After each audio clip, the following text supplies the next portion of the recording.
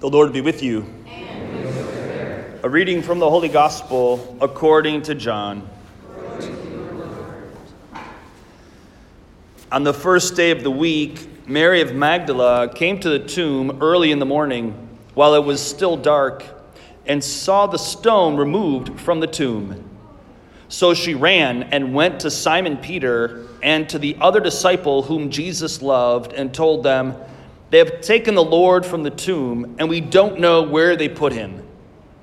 So Peter and the other disciple went out and came to the tomb.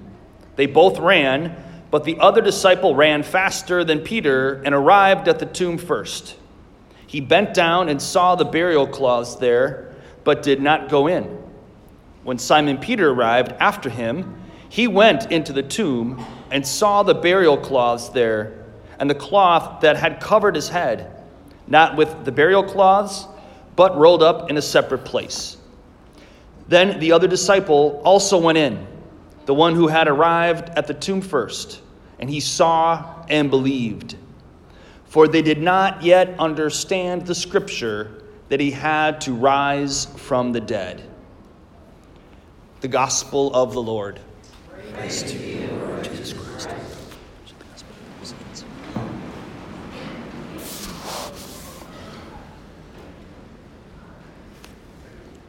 So what's so obvious as we read from the Word of God today and from last night's liturgy, the sacred Easter Vigil, where we read at least 5 readings covering all of salvation history.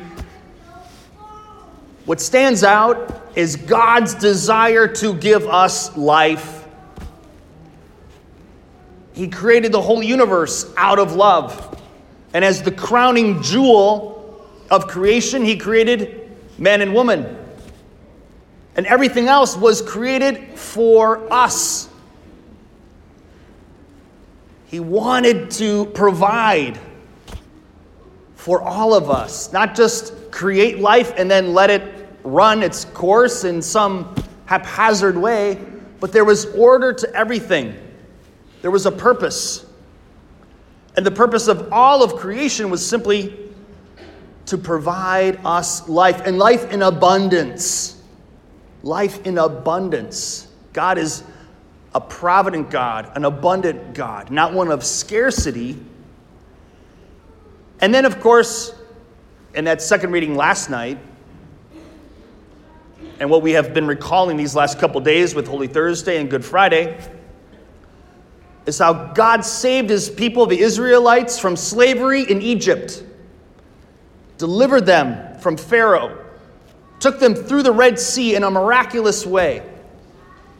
On the night of Passover, the angel of death passed over the houses of the Israelites that had the blood of the lamb sprinkled on the doorpost, which was, of course, anticipating Christ's sacrifice on the cross when he would shed his blood for us. So Jesus was fulfilling all of these prophecies. And yet, as it says here in the last line of today's gospel, they did not yet understand the scripture that he had to rise from the dead. That would have blown their minds. Unthinkable. And yet, just a few weeks before Passover, he raises his friend Lazarus from the dead, raising the bar, so to speak, about what he was capable of doing. But that he would raise himself from the dead, that was going to be something that they didn't understand until it happened. And so God, even after our first parents sinned, after they were deceived by the ancient serpent, the devil himself, after they distrusted their good father, God wanted to save. He wanted to redeem.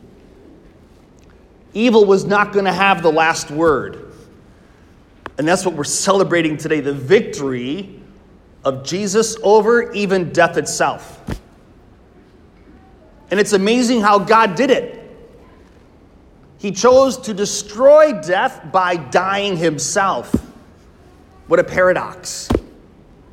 Something only God can do. And he does it again and again and again, all throughout salvation history. And perhaps you see it even in your own life, or in the life of your family, or a community, where there's tragedy, where there's disaster, where there's trauma. God can come in there and redeem it all. And there's this great exchange that God is always willing to engage in. Today we get life for death. And because of sin, we experience this shame, this disfiguration and distortion of our image, of ourselves, our identity, you could say. Even the image of God that we have has been distorted because of sin and our perception of God. But again, Jesus, the Son, is sent by the Father precisely to show us the Father, the true face of God. And he reveals to us, as Pope John Paul II liked to say so often, he fully reveals to man the meaning of his life. Jesus Christ is the answer to the question that is every human life. And so Jesus takes our shame away, and in exchange for that shame and that guilt of sin, what does he give us? He gives us his glory. His glory. If you haven't read John chapter 17 in a while, go back and read that. I read it on Thursday night in front of the Blessed Sacrament at the altar of repose. His most fervent prayer at the Last Supper, after he had already washed the feet of his disciples and instituted the Eucharist, he prays this prayer that we all be one, and that unity would be brought about with the Father and the Son and his people through the Holy Spirit. His glory, as he refers to it in John chapter 17. And it's the Holy Spirit, as St. Paul says, that raised up Jesus from the dead. That power of God, that glory of God, that third person of the Holy Trinity who lives in each and every one of you. That's what God gave us in exchange for sin and shame. It's a great gift.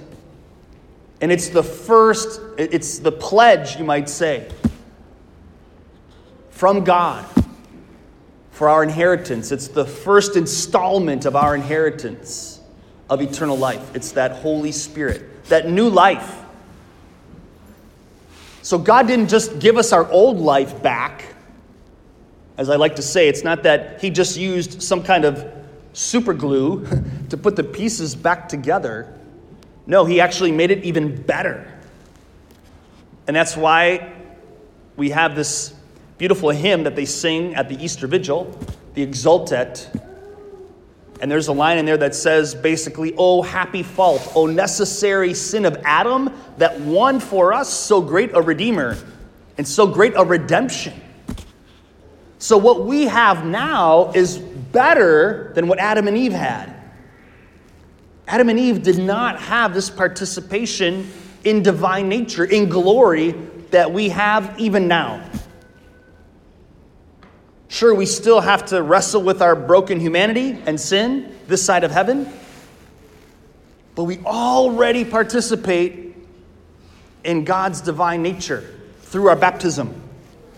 And we're going to renew our baptismal vows in just a minute. Instead of praying the creed today, we renew our baptismal promises. And for all of us, it's an opportunity to renew our appreciation for what we have received from God, through God, and in God. So it is divine life. It's glory. Even though we don't experience it to the full just yet, this side of heaven, it is, as I said, God's pledge to us of a future inheritance. And then finally, I would say that in exchange for the lies and the hopelessness and the despair that the ancient serpent wants us to get bogged down with. God gives us truth, goodness, and beauty. The philosophers call those three things the transcendentals, because they do transcend all of creation in some way. And again, we were made for that. What's the object of your mind? It's the truth, right? We want to know the truth. Nobody wants to be deceived. But that's the ancient serpent, always trying to deceive you, always trying to lie about who you are and about who God is. But Jesus said, I am the way, the truth, and the life. And the truth is not just something, it's someone. It is Jesus. What about our hearts? What's the object of our hearts? It's the beautiful. We're attracted to beauty. Our hearts long to be united with beauty. And God is the most beautiful creature. And then good. Our wills want to do good. They're attracted to the good. And so God gives us that truth, goodness, and beauty in exchange for the lies and the shame and the hopelessness, the despair. So that's why I said that Jesus, our risen Lord, is our living hope. He's the source of our living hope. Today is the miracle of miracles. As St. Paul said, if Jesus didn't rise from the dead, our faith is in vain. We don't believe in just a good person. Christianity is not just a moral code to follow. Nobody gets excited about a moral code. I don't anyway. Right? As my housemate, Father Jason, pointed out this morning, there's a lot of people running around today in the gospel. Mary Magdalene and Peter and John, they're all running around with excitement, with anticipation. Nobody runs around excited about a moral code. We get excited about a person. We get excited about love and life and hope. Well, that's Jesus. That's our good Father. That's the Holy Spirit. And we have been brought into their life, their exchange of love. And so we're also sent out. We're brought in. We're gathered together in Christ's love. But then he also asks us to go out so that he can live his resurrected life in each and every one of us. He doesn't want us to be ashamed of who we are. He wants us to be proud of who we are in him. Amen? Don't be afraid of who you are in Christ. He's proud of who you are because he created you. So we should love to be our true selves. I was praying about this morning. When Jesus says that we should all become like children in order to enter the kingdom of heaven. What is it about a child that knows it's loved by its parents? No shame, right? Walk around the house bare naked and couldn't care less, right? No shame in a little child, just happy as can be. And that's how God wants us to be living, without any shame, without any fear, to go about allowing him to live his life through us and with us and in us. We are his mystical body. We are his church. We're his bride, even. And so it is each and every one of you that is called by name and appointed by God himself to carry on his legacy. This resurrected legacy, if you will. And so in that way, we can approach each and every day with great expectation. Even when there's tragedy and sorrow, we know that we can love no matter what. And love never dies. God is love, and as we can see from today, love never dies. Love is stronger than death. Let's say that all together. Love is stronger than death.